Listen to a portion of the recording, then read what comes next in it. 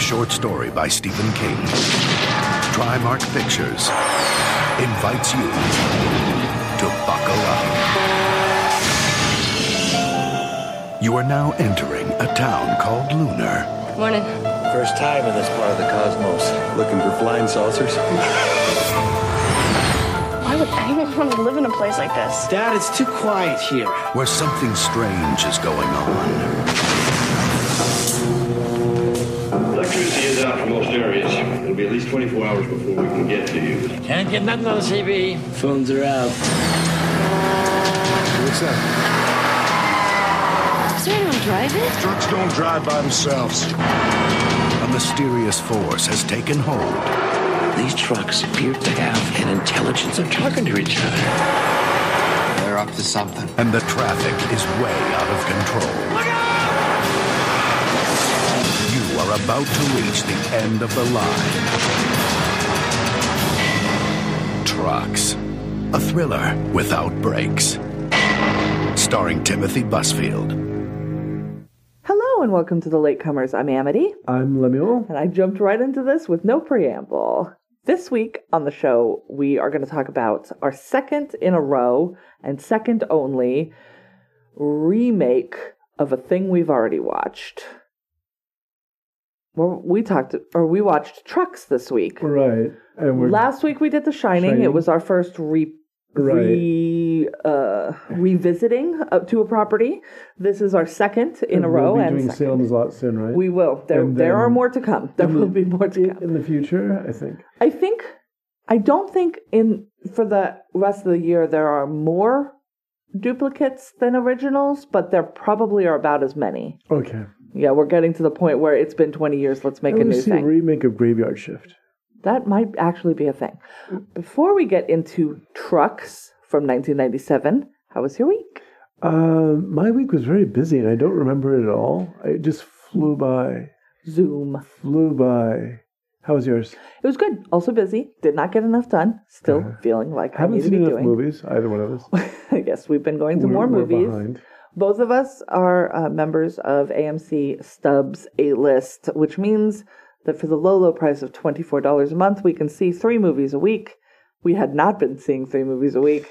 My goal this week is to see 3 movies, but that's a lot of time at a movie theater when I'm not doing work and other things. Right, so it's always the stuff that you have to catch up on, and there's occasionally people that you have to talk to. And yeah, so last Friday we went to a thing. Last Saturday we went to a thing.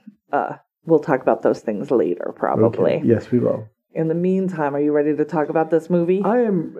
We're going to be done within 20 minutes. It's yes. All right. So we watched Trucks. This was a USA Pictures film, I guess. So it was made and aired on USA Network, the USA Network. And it was also aired, I guess you said in Australia? Canadian-American film. Yes. So there was Canadian money behind it. Yeah. It was released theatrically to other parts of the world. And apparently the version that we watched is a Australian theatrical release.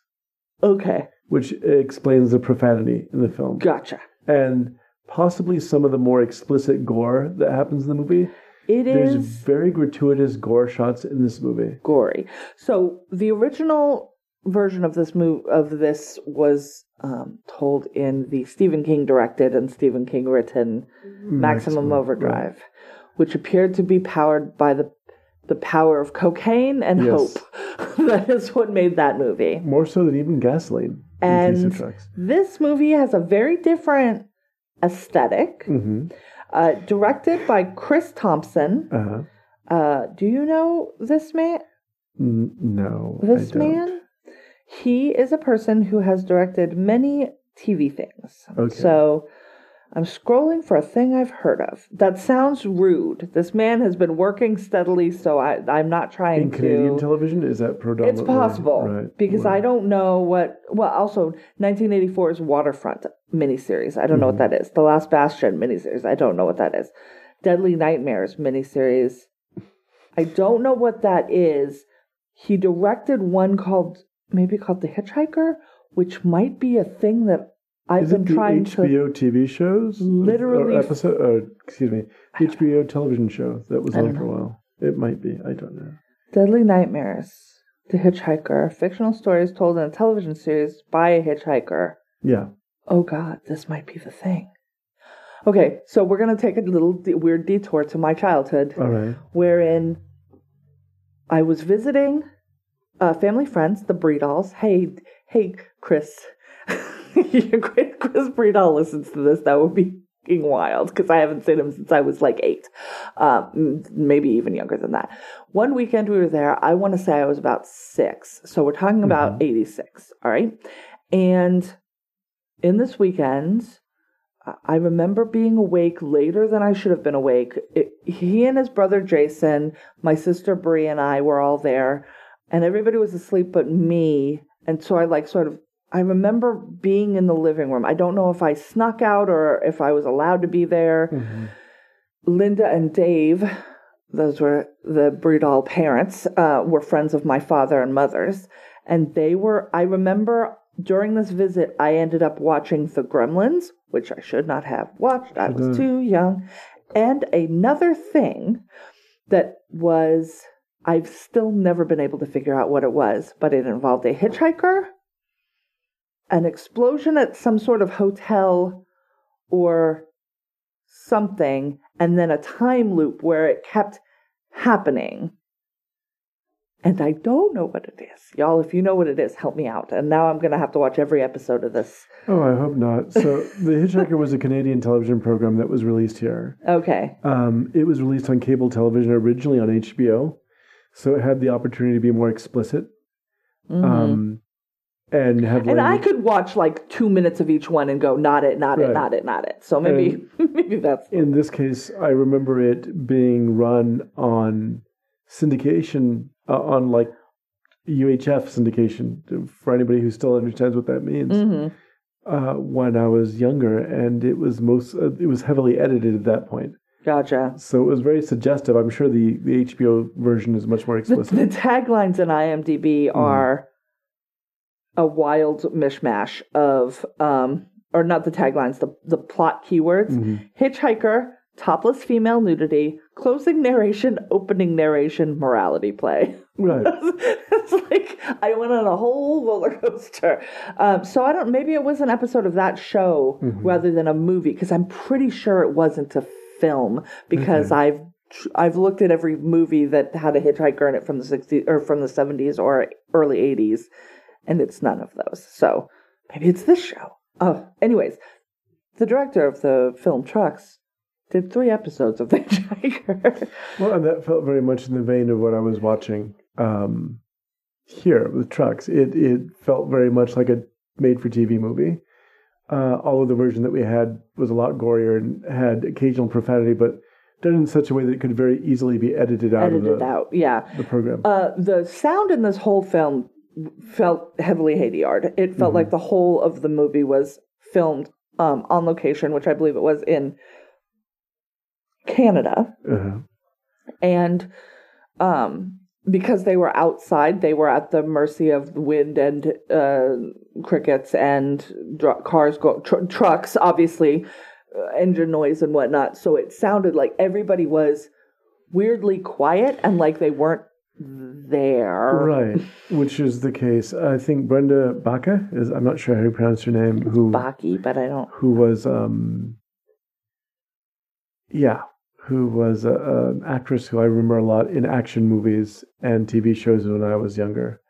And lovely. She was an American Gothic. And Under Siege 2 with Steven Seagal, so I saw a lot of her. And always was impressed by her. She's a lovely woman. But she seems to be whispering. Yes. Or she sounds very sleepy. Right. She sounds very kind of dislocated, as if she's doing this sort of breathy, seductive whisper no matter what line she's saying. You can say seductive whisper. I'm going to tell you as a person who is in no way attracted to her, she just sounds tired. No, I'm not saying that because I'm attracted to her. I'm saying that she does sound like she's trying to do this sort of breathy... It doesn't feel to me like she's putting on any kind of affect of a come hither. She just seems tired and over it. Like, over everything. Well, it might well be. It just seemed like she's there was another film I'm remembering, A Kiss Before Dying with Sean Young, where also it felt as if she was dubbed in and completely indifferent to everything that she Yeah. was saying and giving a really It was like, strange yeah, it was line like reading. the words that she was saying, she didn't have. Maybe they recorded it first and then did the acting, so But she that's what didn't it know felt like, yeah. how to what all was going to be happening. So what can in we the give people scenes? in the way of a synopsis? Because Okay, it's so- hard to do. Yeah, so half of me is like, go back to that Maximum Overdrive episode. I didn't take good notes, and I'm sorry, everyone. So this is going to be a quick thing. So we are located in a small town in Nevada. Right. We're in Lunar, Nevada, where the whole of the town that we see is basically a gas station, a diner, and a series of cabins. The gas station owned by Timothy Busfield's character. His name is Ray. The cabins owned by Brenda Backey's character. Her name is Hope. And the diner is owned by George, who is Ray's dad's buddy, who at one point Ray calls dad. And I think that was an error I think that was like a Mistake. like a typo, All right. but like in the movie. So that's the town. So we're introduced. And it's a truck stop sort of town. It's a small town. Brenda Backey has started a business wherein she is going to be leading tourists on hikes because there have been alien sightings in the area, or there had been in the past. And so she's sort of leaning into that narrative and then putting people up in her cabin or her cabins and then leading them on tours. So we have the population of this town, which is almost like a little family. Like Hope asks Ray on her way to pick up two of her guests to check in two other guests that are coming. And then Ray asks George. No. And then both Ray and Hope go to George's diner and are given what I presume to be free food whenever they want or whatever. Like, then they sort of check on each other's businesses. And now Ray is there with his son. His wife, we find out later, was murdered in a random gang drive-by in Detroit 2 years earlier. I believe it's 2 years earlier. Hope has recently returned to Lunar. She had moved away to the big city to live with some sort of husband who was terrible, and now there is restraining orders and there was abuse, and now she has come back. George is there at the behest of Ray to help him run apparently the entire town. George is there. He's come home to die, I guess, because he doesn't have a lot of family and he has cancer and he is going to be declining. So he has come with Ray sort of as a way to help him, but also as a way to have a support system. So that's the town. That's the entirety of the town. And then everyone else that we see are truckers who've come through to use the dining / gas facilities, or the hikers. The tourists, I mean. The tourists. But they're hikers because they've signed up for this hike. So that's our cast. Starting right at the beginning, there's we see. Oh, the first thing we see is none of these people. It's the death of a man who runs what looks like a junkyard? like a junkyard? Yeah. His truck comes to life and then mushes his whole building. It runs through his house while he's in the shower, I think is how it goes. I don't even know if it's a house. It says office on the door outside, but there's a shower running and he is in the shower. So maybe it's a live-work situation. And it runs through there and does kill him. We find him later. So that's our introduction. And then we go to the town, and Ray is pumping gas, and his son is helping, and Hope says, hey, I've got people coming. Can you put them in cabin one when they get here? I'm going to go pick these guys up from the bus station, wherever there's a town big enough for a bus to come to, because Lunar is not it. It doesn't look like there's a bus station as much as it's just a stop in maybe what looks like the desert.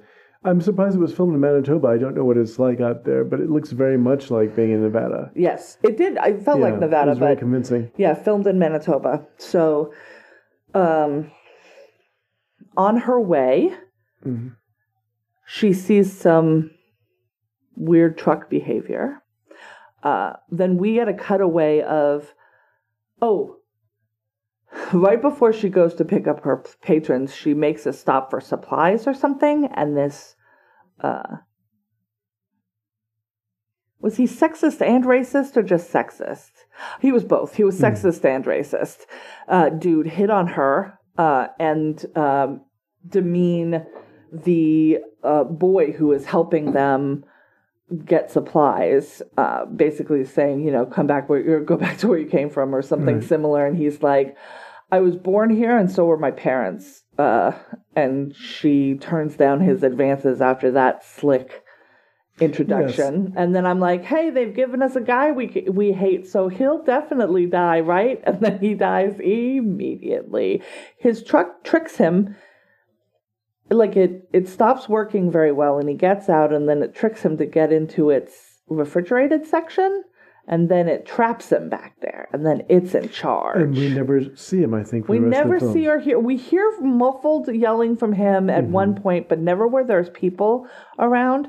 And then that car or that truck ends up being like the head truck in charge. Yeah. And this is the equivalent to the toy store truck in the first film that had the Green Goblin. Yes, the Green Goblin. Although on that was its face. more distinctive for having a face. This one was just the big silver one, right. I guess.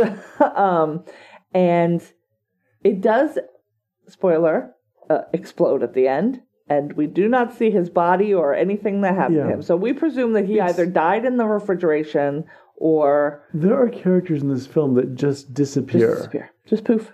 They're not important. I mean, we're given a lot of backstory. Yeah.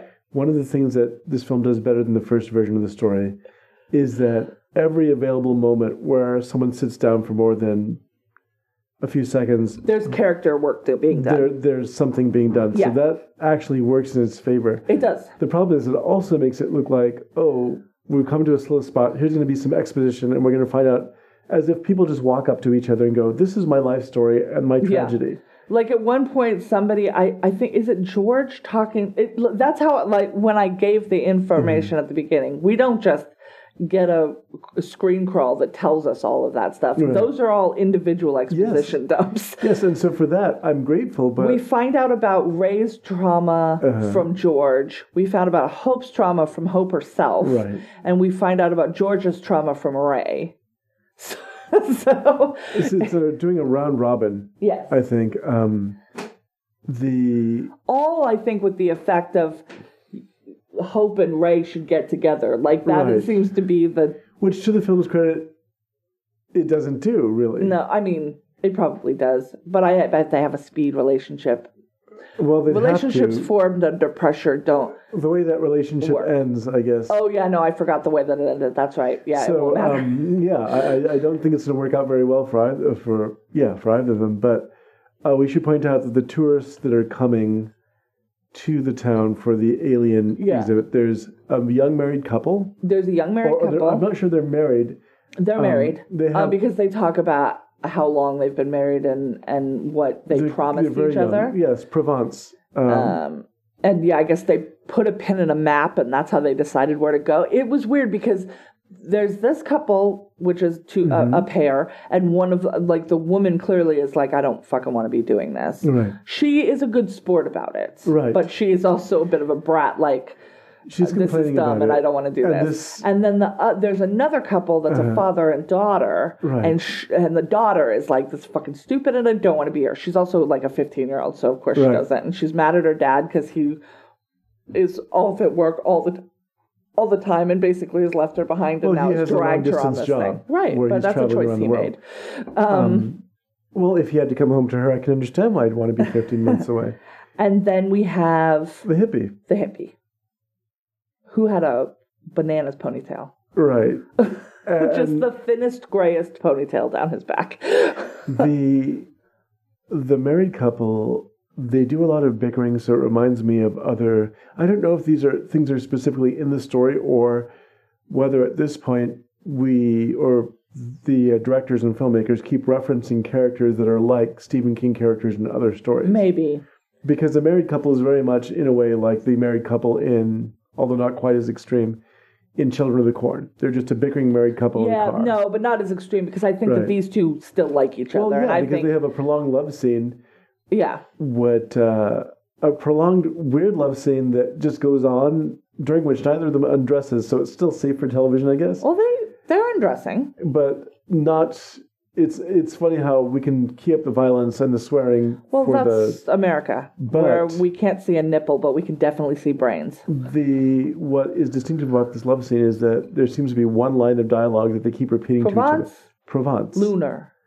Provence. Lunar. Just keeps going on, and after a while, I remember turning to you thinking, it's not sexy, if that's right. No, but is this going to end? No, but I liked seeing that because it was like, oh, these are people that I'm supposed to care about. Like, something bad is going to happen to these people, and I'm going to care about it when it happens. Which, for all of the time in Maximum Overdrive, I could not have cared less about a single character in that movie. There is... And for all the character development that happens in this film...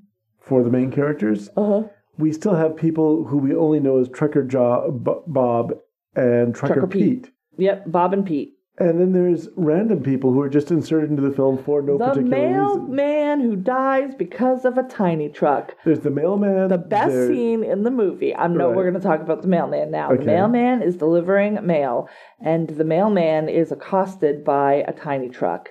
It's not that tiny. It's probably like a foot big. Yeah. Like maybe a foot square. It's made out of actual metal. I've never had a Tonka truck or seen a Tonka truck, like a real Tonka truck. I thought they were small, like Matchbox. Oh, no. But you're saying that they're big. They're big. But they weren't necessarily radio controlled. No. This one is both, apparently, because otherwise, how is it getting... There's no explanation ever for what is happening. And it's only... that's the other thing. It's not motorcycles. It's not cars. It's only trucks. Trucks of various sizes. Although we find at the end of the film there is a helicopter. And also a helicopter at the end. So maybe the motorcycle too. We don't know. We don't know. And this man is accosted by a truck that moves little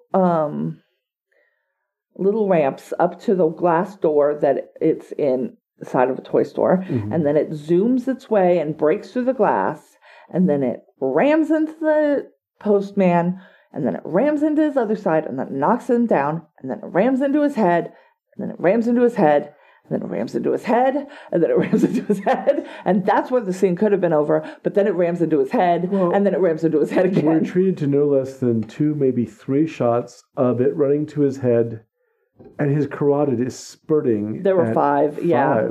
And then there was what appeared to be gummy. Yes, and then we're treated truck. To like a point of view that might be his face or his cracked orbital socket. I don't know.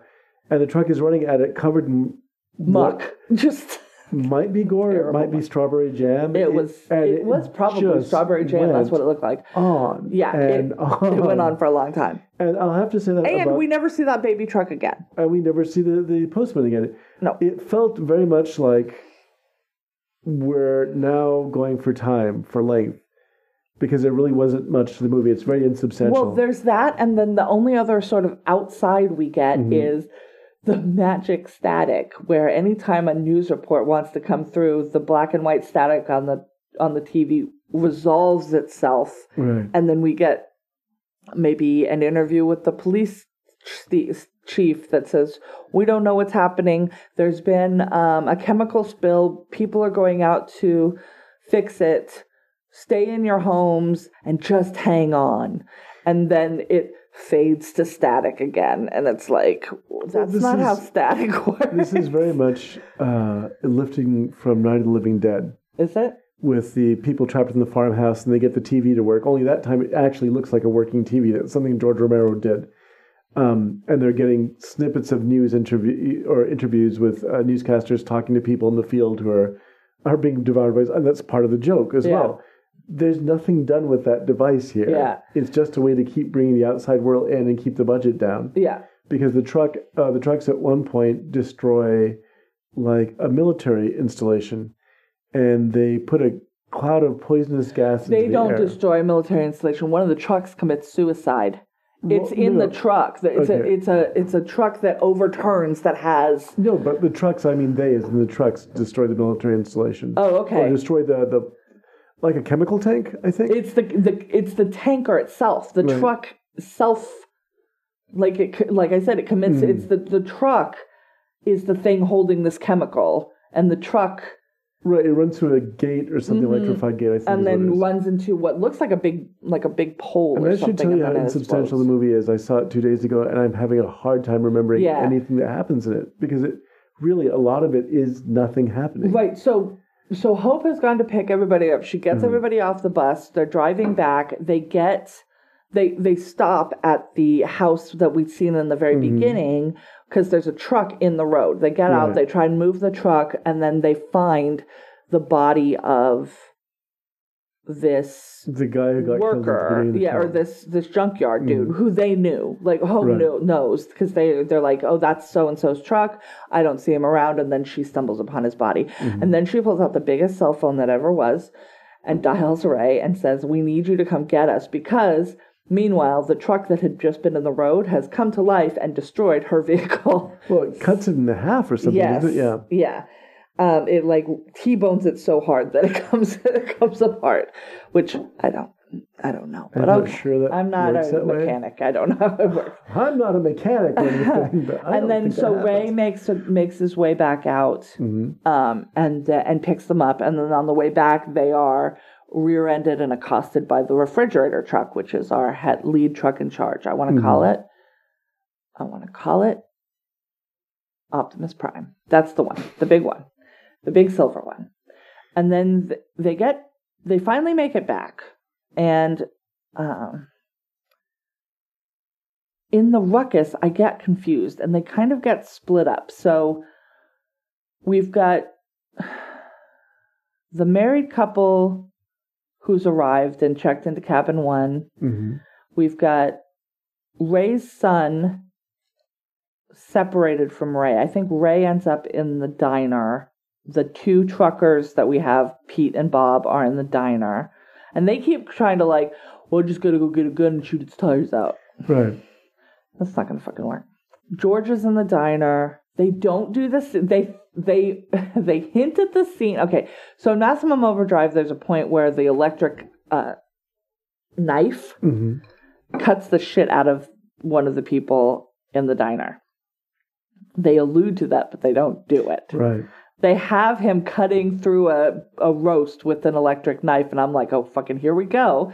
Because that was just, I think, after the tiny truck had just caused all this gore, and I was like, well, this is going to be even more gore. Nope, they didn't do it. They didn't do it. Why? Because an electric knife is not a truck. This movie concerns itself with trucks. Trucks of all sizes, but only trucks. And then we have, I think 4 trucks at this point just circling. There's a big orange one that looks like an electric company truck, and I can't remember the other ones. But I think there are 4 of them. Then it begins to look like Maximum Overdrive. Yeah. And it has the same sort of plot points where... Every time they step out, they're kind of chased back in. And there's a drainage tunnel or something that they're trying to get to. Yeah, they're send the kids over, because the 2 kids end up separated. And they're like, go hide in the drainage pump, and then we can get you. You can come back around the back of the cabin. And that seems actually one of the few really menacing scenes. That is. Right. So the kids, so Abby is the daughter of one of, she's come with one of the hiking groups, and she and her dad are, estranged. She looks exactly to me like Mae Whitman only 20 years ago. It's very weird. Look it up. Maybe I'll put a comparison on the website. And I've forgotten Ray's son's name. Is that Logan? Yeah. So she and Logan are, of course, hitting it off because they're about the same age, and there's trauma happening. So there's a boy and a girl, and there's trauma happening. So, they're probably going to kiss at some point. And they end up running to this drainage ditch that is open on both sides, or like drainage tunnel that is open on both sides. And one of the trucks comes up and starts filling in one side while the other one backs up to it and then starts releasing exhaust into the opening. That was the only moment where I felt and I was like, genuinely oh, creeped these out. are Like, smart. Like, they understand that humans need air to breathe. Why do they know that? Like, what is happening right First of all, now? why are the trucks doing this in the first place? We don't know. And there's very clever scenes of like the mirrors turning by themselves. The mirrors are their eyes, and they kind of watch what's happening, which is a feature that I liked. But there's no explanation for why any of this, especially the toy truck. Is it the toxic spill? Is it the there was some like there was alien sightings. There's alien sightings. There's a lot of Area 51 talk, even though we're in Nevada and not New Mexico. Wait, isn't Area 51 in Nevada? New Mexico. No, I can't trust my brain. It's New Mexico. Okay. What's in Nevada? Just the test sites, right? Legalized gambling. I'm right. It's within the Nevada Test and Training Range. Area 51 is in Nevada. Well, son of a gun. Learn something new every day. In Hico, Nevada. Or Hico. Hico? Sorry, everyone. I don't know how it's pronounced. It's Hiko. They talk about SETI, the search for... What is it? Extraterrestrial life. Intelligence, right. Yeah. Which I used to work... There was a thing when I was in college where you could download a little app, and then your computer would be part of the thing that was... Like, they had to run through a bunch of data, I guess, and rather than having it on one big computer, they did it on... I think it was the beginning of torrenting. But I had it on my computer in 1998, so... But the trucks stop this... they don't end up killing these kids because Timothy Busfield figures out that it's because he's the one that has to feed them, and they have to keep him happy, and that's his son, so don't kill his son. I don't know how the trucks are supposed to be aware of all this. I don't know why he would jump to that particular conclusion. There's a lot of unexplained nonsense. Yeah, there's a lot of leaps in logic that are just like, well, this is the world I find myself in, so this must be what's happening. There's a lot of conflicts with the guys in the diner. 2 or 3 fights break out. Yeah, they want to... the truckers, Bob and Pete. One of them gets in his truck. Doesn't go well for him. No. The other one tries to make a bunch of Molotov cocktails. Also doesn't go well for him. He's making them out of beer, y'all. That's the worst thing to make a Molotov cocktail out of. But I'm pretty sure he ends up dying by burning. So, I guess it works okay. There's this weirdly staged fight scene that happens that involves almost every character in the diner at the time. Mm-hmm. And it's done in the most pedestrian possible way from a stationary camera. Yeah. People walk into the scene, hit somebody, then that person hits somebody else, and that person gets hit in the back of the head with a bottle. Yeah. And as you're watching it, it really looks really silly. It's like you're watching a chorus line of people throwing punches or something. Yeah. There's a lot of just badly staged stuff in this movie to the point where it's comical. Yeah, but it's not bad, though. It just feels like a low level of work. It was like, we've got a week. Let's do what we can do. Like, that's what it felt like. Because I feel like everybody's doing the best that they can. I don't think anybody's... I have to give a lot of credit to... Maybe the truckers. They're doing a lot. They are doing their Canadian impersonation of an American trucker. Maybe. But it just seemed like there was so little energy at times around it, and that's only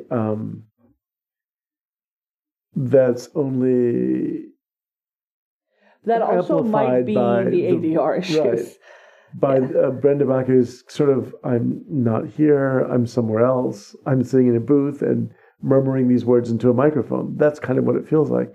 And there were little weird interactions between the actors too.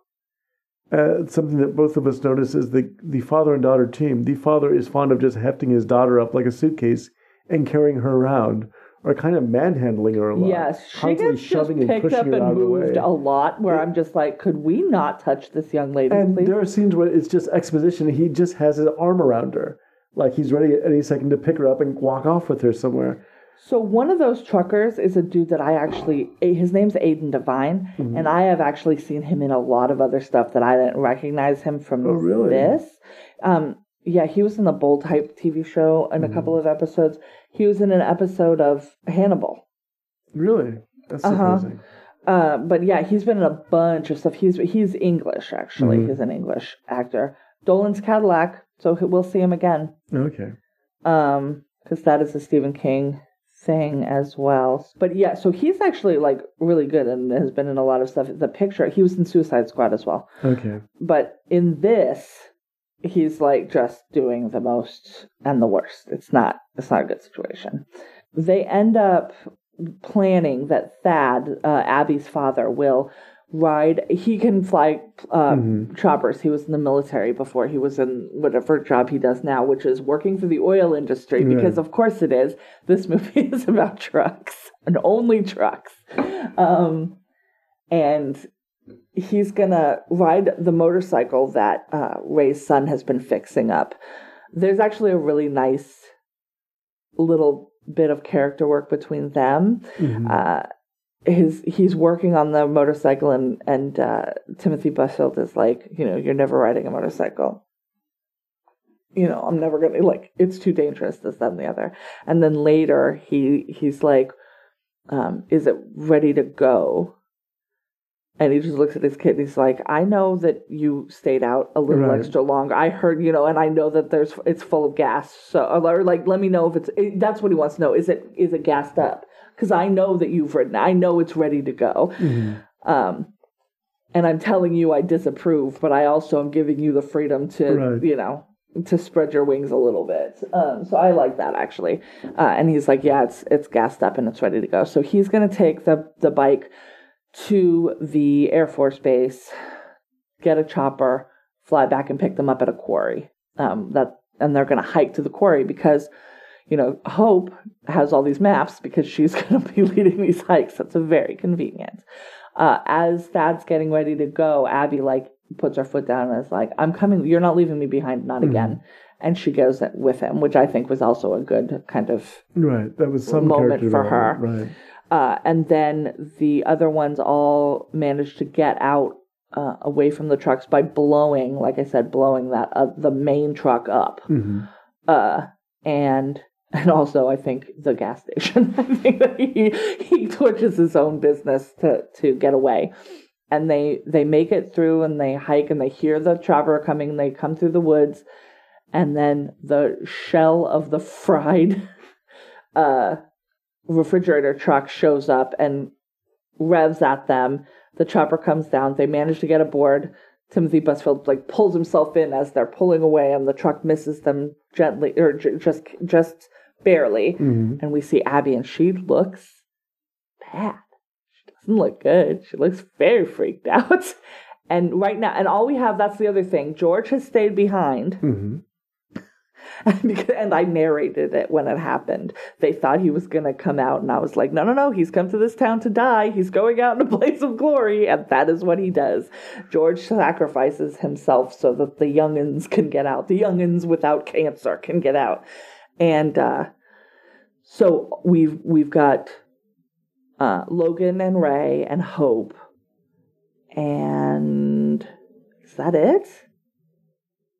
The husband had been killed. The husband of the pair had been killed. Had the wife been killed, or was she with them? The wife had been killed too. And for the life of me, I can't remember. I can't remember what happened to her. Yeah, I remember that he gets killed. I know he dies, and she loses it, and she's also manhandled, just picked up and moved around in a way that is like, that's a person. Like, could you not do that, please? But I don't remember what happened to her. I remember that he gets pinned by a truck repeatedly, sort of hammered into the doors of a garage. It finally breaks through into one of the buildings and takes him out. And I think maybe she attacks one of them and then gets comeuppance from that. So she's gone. So we're down to 3? Yeah. And Abby and Thad are supposed to come pick them up. So Abby's there, and she's very freaked out. Her hands are over her ears, and she's like hysterical, like sobbing, or like hysterical. I like the way you said that. And Tim Busfield looks up into the cockpit, and Thad is not there. There's nobody flying the chopper. And the voice over the radio just keeps repeating, "Just hang on," which is what the cops kept saying into the weird static that was coming through on the emergency broadcast. And then it's just the chopper flying away into the sun. It's just saying, "Just hang on." And there's 4 people in there, and I don't know what's going to happen to them. Probably death. Well, that's the implication, is the fact that, we made a mistake. Still don't know why. Right. We don't know if it was chemicals. We don't know if it was aliens. We don't know if it was electrical interference. We don't know if it's just an AI revolution. We don't know what it is. So, what did you think of this in contrast with the other? Since we did the same thing, we've done the same thing last week with The Shining. Yeah. In contrast, this is a better movie. I wish that they had. I think the short story does not tell you really what happened or why it happened. Right? There's no motivation. I believe actually, maybe I'm lying. Maybe because I think in the first one, wasn't it like an eclipse or something, or a comet or something. Right. There was something that was temporary that was going through our atmosphere or in our neck of the planetary woods that was disrupting this thing, and then it passed and it was done. Right. This movie, I don't know if it's because they don't want to really go back to Maximum Overdrive, or they didn't want to pick a single reason. Because we don't have a why, that left me a little bit cold. Well, and because I was just like, so just trucks of all sizes, not all electronics, but the electricity went out. Right. But the other machines weren't acting. Well, the machines, I thought the trucks took out the generator for the diner. Right. And they take out the... So do you think that the machines weren't acting up just because they didn't have juice? We don't know. That's what's so baffling about this movie. There's some sort of story that's told in the very beginning of the film that Brenda Bacher tells the people in her tour group that there was people who years ago who sighted aliens here, and they saw them coming in and out of flying saucers, and that's all that we're given as an explanation. There is Mr. Yeager, which is an appropriate name for an Air Force guy, who is has a conversation with Timothy Busfield at one point about secret projects being carried out that he keeps all through the film. He's denying them, and then he admits. And then he's like, "Oh, there was some stuff." There was. Some That's stuff. right. All through the film, it's I flew out of Area 51. There was nothing there. Like it, and then people were like, "The government doesn't want us to know everything," and this, that, and the other. And then he was like, "Okay, there was some weird shit, but I'm not supposed to," you know what I mean? Like he's in this weird denial, and I'm like, as soon as a truck that doesn't have a fucking driver is trying to kill me, maybe I just spill my guts on any weird shit that I'm aware of. Like maybe that's what I'm like. Well, this is he's giving confession. Yeah. I up until the end of the film had a happy ending like the first version of the movie. It would have been intolerable, because then it was the downbeat ending actually kind of helps it be memorable in some way. I will say this. Okay, so this is let me read you the synopsis from the IMDb page, because all of this I'm gonna say that this is allegedly okay. Aliens arrive, parking in a geostationary orbit over Nevada. Using powers unknown to us, they declare war and use unmanned trucks as weapons. That's an more explanation, than I got, but that's not necessarily the explanation. I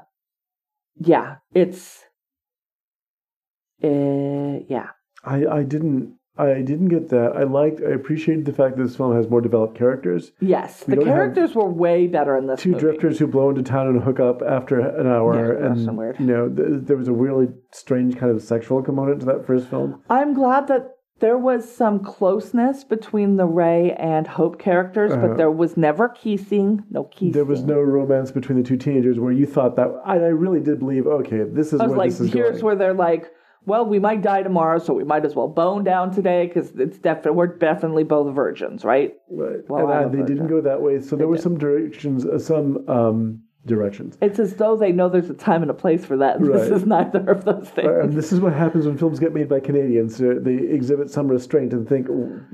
Maybe But that's it. at the same time, in terms of restraint, addressing that issue, this film has some of the most overdone gore scenes Yeah. I've seen. There's for a long lot time. of like, oh. So there's a scene that we haven't described that I'll just tell the audience, our listening audience about. And it makes no sense.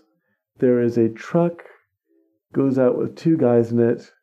They're going out to inspect the facility where this cloud happens. Oh, I forgot about that part. Yes. They have contamination So suits in they're the back. hazmat people, Right. yeah, or whatever, yeah. One of the guys gets out, and for some reason, one guy's just wearing a T-shirt, which is really weird. And, well, that's why his buddy who's driving is constantly like, you should suit up. He says you should suit up like 3 different Right. times. So one guy gets out of the truck, the other person is sitting there at the steering wheel or whatever, and the suit begins to inflate. And then it comes to life, picks up an axe, and hacks the two guys to death. Yep.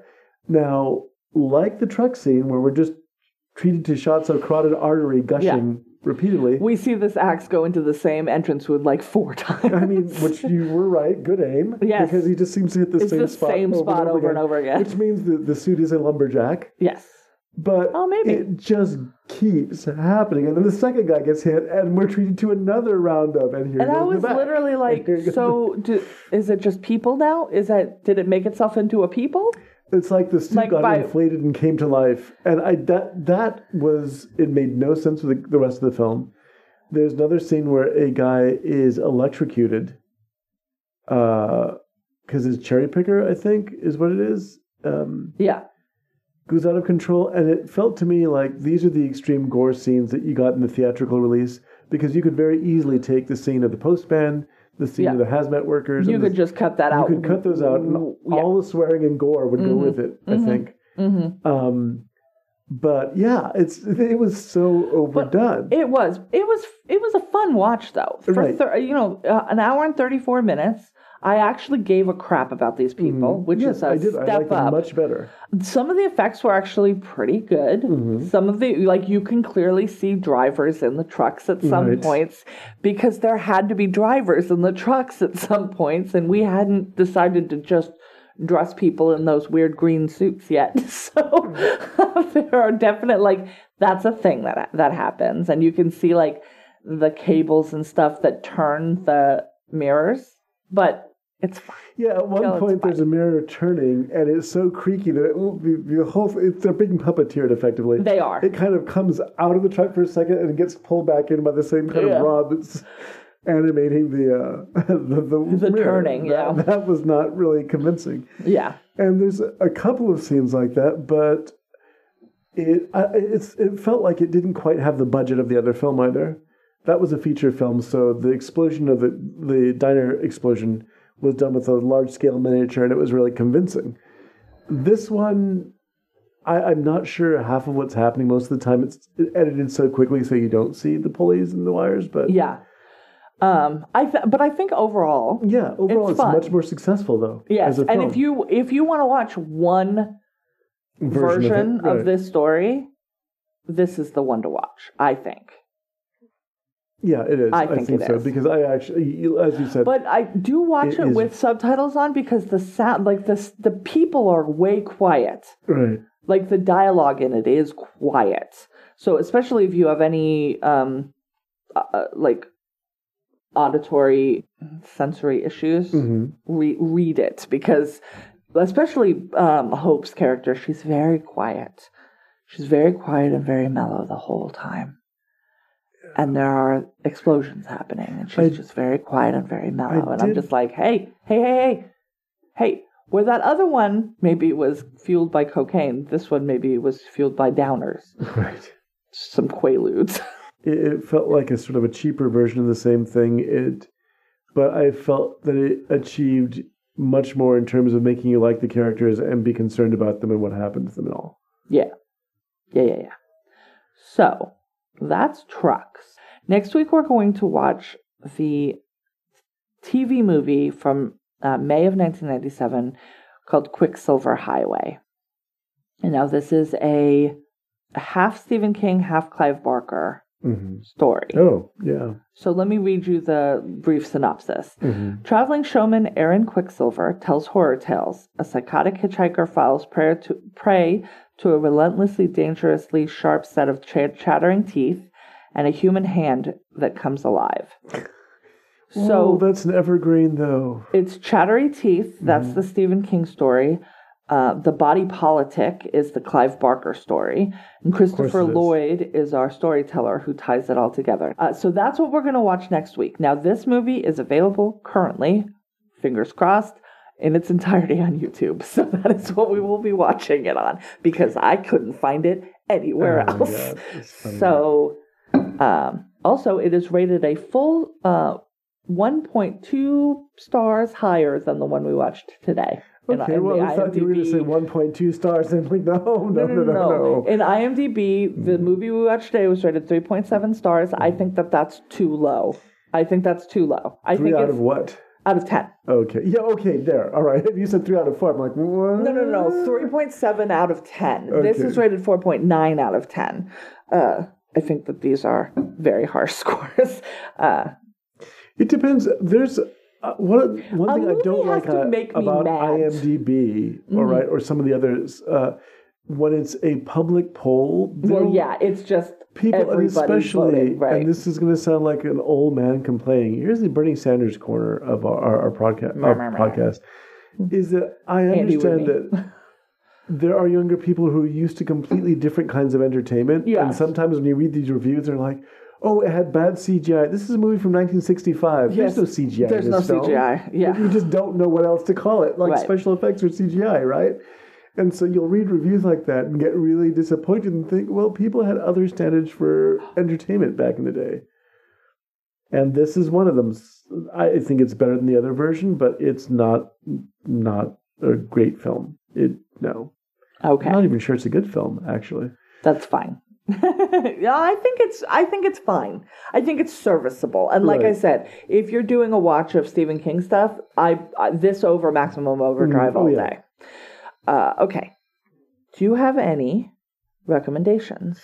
Yes, I have some recommendations. I have a couple of them, actually. Oh my gosh. One of which is a... no, actually, I don't have a couple. Let me take that back. I'll talk to you about that later. I have a recommendation. Underwater. Now, not too long ago, I mentioned here that I had just seen Miguel Ferreira in a number of programs at the same time. Yes. I had been watching, what was the first thing we watched? Well, of course, we saw him in The Shining, but we also saw him in... We saw him in The Night Flyer first. Night Flyer, and then right afterward, we heard his voice in The Shining. Yes. And in between those, I saw a film I hadn't seen for a very long time, Deep Star 6. Where I saw him in The Stand. The villain, too. And then, but that film was about, we're drilling deep underwater, and we've unleashed a monster. Oh. Strangely enough, I saw that exact same film again. It's been made a few times. Only with a real upgrade, and I really liked it. I enjoyed it. I don't want to give too much of it away. Nope. Something happens where you think you're watching a very meditative and quiet film about grief, and then you're not. And then you're not. Yes, because that happens for about 4 minutes of this film, and that's what I should warn you about. And then you are in this sort of white knuckle thing. This movie is for the rest of the film. It's a run movie like Apocalypto. Right. Well, that's the Apocalypto is a variation on The Naked Prey, which is a movie where essentially there's 4 minutes of exposition or 5, and then suddenly you're in it, and it does not stop until the film Gravity ends. is the Gravity same way. Is another one, right? Yeah, where everything is, and it's almost real time. Yeah. So things are urgent. All the things are urgent. Yeah. It is, and it's science fiction, it's a horror film, it's a disaster film. Kristen Stewart is great in it. She is wonderful. T.J. Miller is fine. Vincent Cassel, Jessica Henwick, who I love seeing now. Yeah, she's great. I mean, there are some... and what's the dude from Newsroom? He's got a real white man's name. John Gallagher? Yeah, John Gallagher. But there's a lot of great performances in this movie.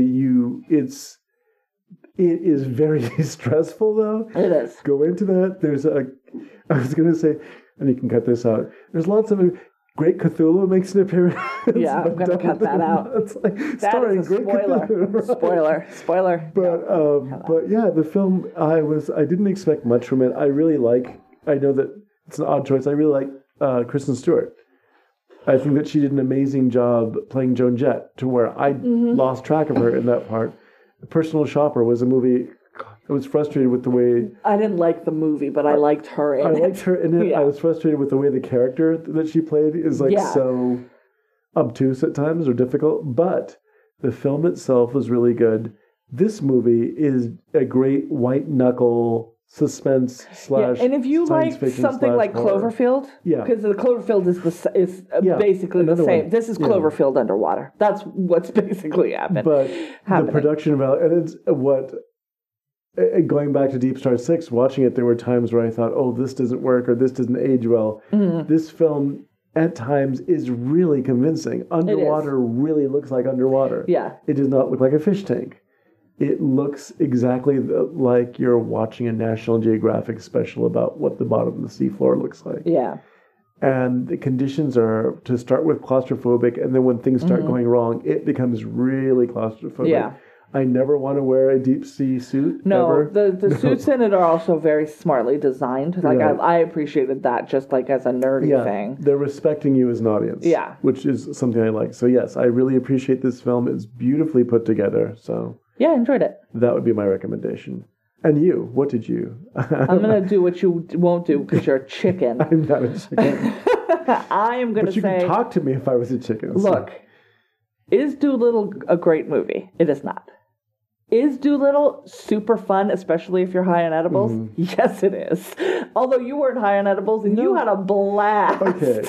You laughed you go ahead. A whole bunch. Look, this is...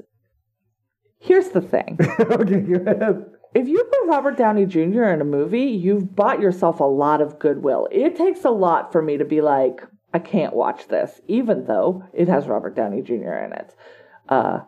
They did not waste all the goodwill. I had plenty of goodwill at the end of it. It was fine. It's silly. It went in a way that I didn't expect it to go, actually. I was really expecting a certain plot thing to happen that did not happen in any way. Antonio Banderas gets to act his face off. Robert Downey Jr. gets to just do any accent he wants. A different one with each word. Sure, why wouldn't we? Emma Thompson plays a parrot. Let's just watch this movie, y'all. It's fun. I don't know why it is getting decimated by reviewers. It is a fun movie. Is it serious? Absolutely not. Is it for kids? Yeah, probably. So everybody just calm down. Like I said, eat an edible and go watch Dr. Dolittle. It's fun. Yeah, or just Dolittle. It's not Doctor. It's just Dolittle. I'm going to share this piece of personal history. And it looks great. It does look beautiful. This piece of personal history, I don't understand why people in the theater watching the trailer the first time I saw it were turning to each other and go, is this like a steampunk Dr. Dolittle? No, it's like a time-appropriate Dr. There Dolittle. are people who remember the Dr. Dolittle made in 1998 with Eddie Murphy, where it was a comedy, a modern comedy. Right, and it was set in 1998, right? Like it was... 1967, which was a few years before I was born, there was Dr. Dolittle, the film with Rex Harrison, which was a big-budget film, a musical with science fiction creatures. There was an enormous snail. There was a giant lunar moth. If you want to hear some people that think it's deeply, deeply terrible, Macintosh and Maude haven't seen released an episode about Dr. Dolittle from 1967 today. Right. So it was out Monday.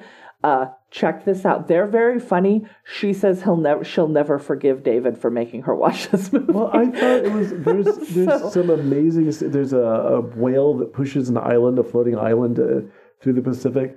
There's a lot of fun, silly stuff in that. So when the Dr. Dolittle came out in the 1990s, I was really disappointed because there was all these fantasy elements like giant moths, and as you know, I like movies that feature giant moths. I do know that about you. Yes. So So I just thought, well, where's all the fun to that? So this movie kind of returns to that, and that there's science fiction or there's fantasy creatures. If you remember, Dr. Dolittle was written by a soldier in the First World War writing letters to his children from the trenches. Nobody remembers that because nobody knows that. And so he was trying to keep them from not thinking about how horrible it was or the fact that Daddy's going to get shot. So he invented this very whimsical world, and this movie is a lot closer to that. Indeed. Than, a guy in a lab coat talking to CGI-generated mouths on animals. Yeah, which I did not. So this was much more the flavor. No, of I what really liked. appreciated that. And I was like, are they going to do this the whole time? And they didn't. They flipped out of it pretty quickly. But they made it clear that he was talking to each animal in that animal's cadence, not in English. Right. Now, another thing to point out, the movie makes no damn sense. It doesn't make not a lick of sense. Don't worry about it. Any historical period of time. Don't worry. That anybody Who's that would queen? remember. Don't worry about it. We don't know where Dr. Doolittle's from because he might have a Welsh accent or a Scottish accent or just a general UK accent. If you can put all that aside and the constant anachronisms in this movie, which are what I was laughing at because some of them are so dumb that it was entertaining. Like, what? Did he just say that? Yeah, he just said that. So that's probably why I enjoyed it, because it was just nuts. It was a batty movie, and I haven't seen one of those and actually been entertained by it for a very long time. Yeah. I don't know. I enjoyed it. I thought it was really fun. And If you don't like it, don't blame us. However... honestly, though, just like if you want to have a good time at the movies... Okay, and here's the other thing. It's a genuine children's film. It's also, yes, it's for kids. It is a genuine This children's movie is film. made for There's no sort of like, sexual double entendres given by Cats in Hats. There are no weird psychological traumas aside from the obvious one. But it in no way is a film that you can't take children to because, some of the jokes. There's jokes, obviously, for the adults. I don't know why we reference The Godfather in a Victorian story, but... There's a lot of... yeah, but when they do, you laugh for 2 minutes. Because it was so absurd. It was like, what the hell am I looking at? But again, it was a... You full-on laughed at many parts during this movie. I don't remember there's a bit with an octopus that took me completely by surprise. It was very good. And... Stitches get stitches. There's just... Michael Sheen is in it, right. Acting his face off so good. Robert Downey Jr., Michael Sheen, Antonio Banderas, you don't need to know anything else. And Right. very, very good CGI animals. Yes, very good. Like, very good. Like, I'm not talking Call of the Wild weird animal good. I'm talking excellent All right. CGI animals. If we can just briefly discuss that for just a second. Okay. Why the hell did you do Call of the Wild with a fake dog? Yeah, there's no fucking reason And for that. the dog is making human it has like human expressions on its face, and it's doing comedy double takes. Harrison Ford is an Academy Award winning actor. Yeah, What is he doing? My favorite, I was listening to the Daily Zeitgeist, and Right. Miles was like, you think like day 5, day 6 of shooting, Harrison Ford went up to the director and just went, the dog's gonna look normal, right? And the director was like, totally. And just lied to its fucking face. Why? You could have had real animals in that movie. You could. There's no reason. Even in the ad that I just saw, the deer or the elk that are running, clearly cartoons. I'm just like, what's happening? I think that this is sadly the way that movies run now. People just run with the current technology. I want a doggy. And I don't want that doggy, though. It's you do. scary. You want a CGI dog. I don't, because it looks like it knows what I'm saying Right. in a way that it is going to maybe kill me later. I grew up don't with like- Disney films, right, where actual live animals went through paces or coached and did amazing And I know things. that Milo and Otis was like an animal graveyard. I'm not saying kill these animals. I'm just saying get a real dog. I think Isn't especially... the story kind of based on a real dog? Well, I don't know. I've never read Jack London. I was put off by the possible naming of myself, and I just have never read anything. Also, Jack London is one of those authors who you read this, for God's sakes, don't read this other thing that he wrote. Oh, okay, fine. Because he certainly had some problems with understanding the equality of all peoples. But, for the entire book, which is taken from the point of view of the dog, or it's following the dog story, to have a central character who is CGI and have that character in the middle of live action settings, that's what's going to look a little bit weird. If it was an animated dog in an animated film, But the thing it would is, be like, that's amazing, but they could it's have not. even done it if they'd done it to the level of the last set of Planet of the Apes movies. Right. Because those apes were all CGI, but you wouldn't know that. But this dog is so clearly a cartoon Right. on top of whatever is happening. It's I shame. saw the first Planet of the Apes movie with you. We've seen all three in theaters, Yes. right? The only reason I saw it was listening to an NPR review, and they interviewed a primatologist who thought it was the best movie she'd ever seen. It's like, it's wonderful. These are so convincing. They paid so much attention. Yes. You look at the gestures of the animals, the way they bow their heads, the way they turn out their lips when they're It was so authentic that she loved it. She loved it. It's like, I felt like I enjoyed the physicality of the chimpanzees, and the interviewer was like, what?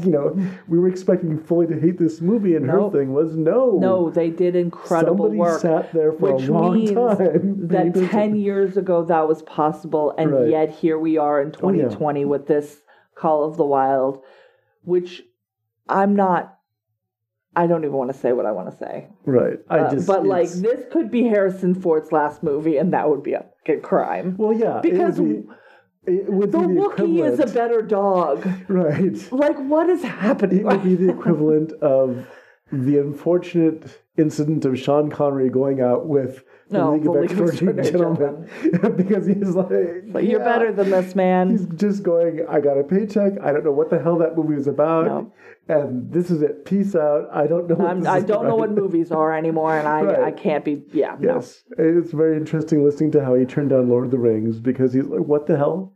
Elves? Yeah, he just doesn't, he couldn't, I can't get what my was head on the around- page and what was being created, he couldn't reconcile the two anymore, which Yeah. makes sense because movie making has changed so drastically, and then with his health declining, And that I think it worked better for like Christopher Lee when he was in Lord of the Rings because he's acted with special effects his entire life. his whole life, But Sean Connery's thing was, I don't even. What is this? My special effect is a fucking Right. tuxedo and a martini. I don't need any of this other nonsense. But but Doolittle's fun. Doolittle, Go watch yes. it. I don't know. That was a tangent, but That was a tangent. it's All fine. right. In the We meantime, had so little movie to talk about. next week, Quicksilver Highway. Right. If you want, watch it with us. We, like I said, it's on YouTube. Shh. So don't tell anyone. Don't tell everyone yet. I'm because we hoping have to it's see it. still on YouTube when we go to watch it. Oh my God. We are available. Questions, comments, Concerns. can be directed to us at latecomerspod@gmail.com. We're on Twitter at latecomerspod. We're on Facebook at latecomerspodcast. You can Google us or, find us in the search bar. I remind you to take your medicine, and we remind you better late than never.